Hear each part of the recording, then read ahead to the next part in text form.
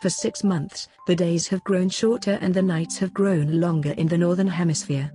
But that's about to reverse itself. Winter solstice 2020, the shortest day of year and the official start of winter, is on Monday, December 21st. How it all works has fascinated people for thousands of years. First we'll look at the science and precise timing behind the solstice. Then we'll discover some ancient traditions and celebrations around the world, though many of 2020's celebrations are being cancelled or modified for the pandemic. Finally, we'll learn about a delightful show in the heavens special for winter solstice 2020. The science and timing behind a winter solstice.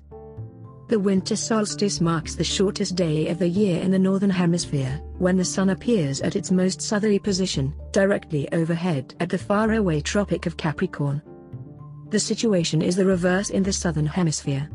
There, the December solstice marks the longest day of the year, and the beginning of summer in places such as Argentina, Australia, and South Africa. When exactly does it occur? The solstice usually, but not always, takes place on December 21st. The time that the solstice occurs and the day itself shifts because the solar year, the time it takes for the sun to reappear in the same spot as seen from Earth, doesn't exactly match up to our calendar year. If you want to be super precise in your observations, the exact time of the 2020 winter solstice will be 10:02 Coordinated Universal Time, UTC, on Monday. Here are some examples of when that will be for local times around the world. Tokyo, 7:02 p.m. Monday.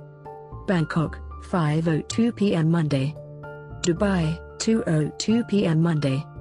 Rome, 11:02 a.m. Monday. Boston, 5:02 a.m. Monday.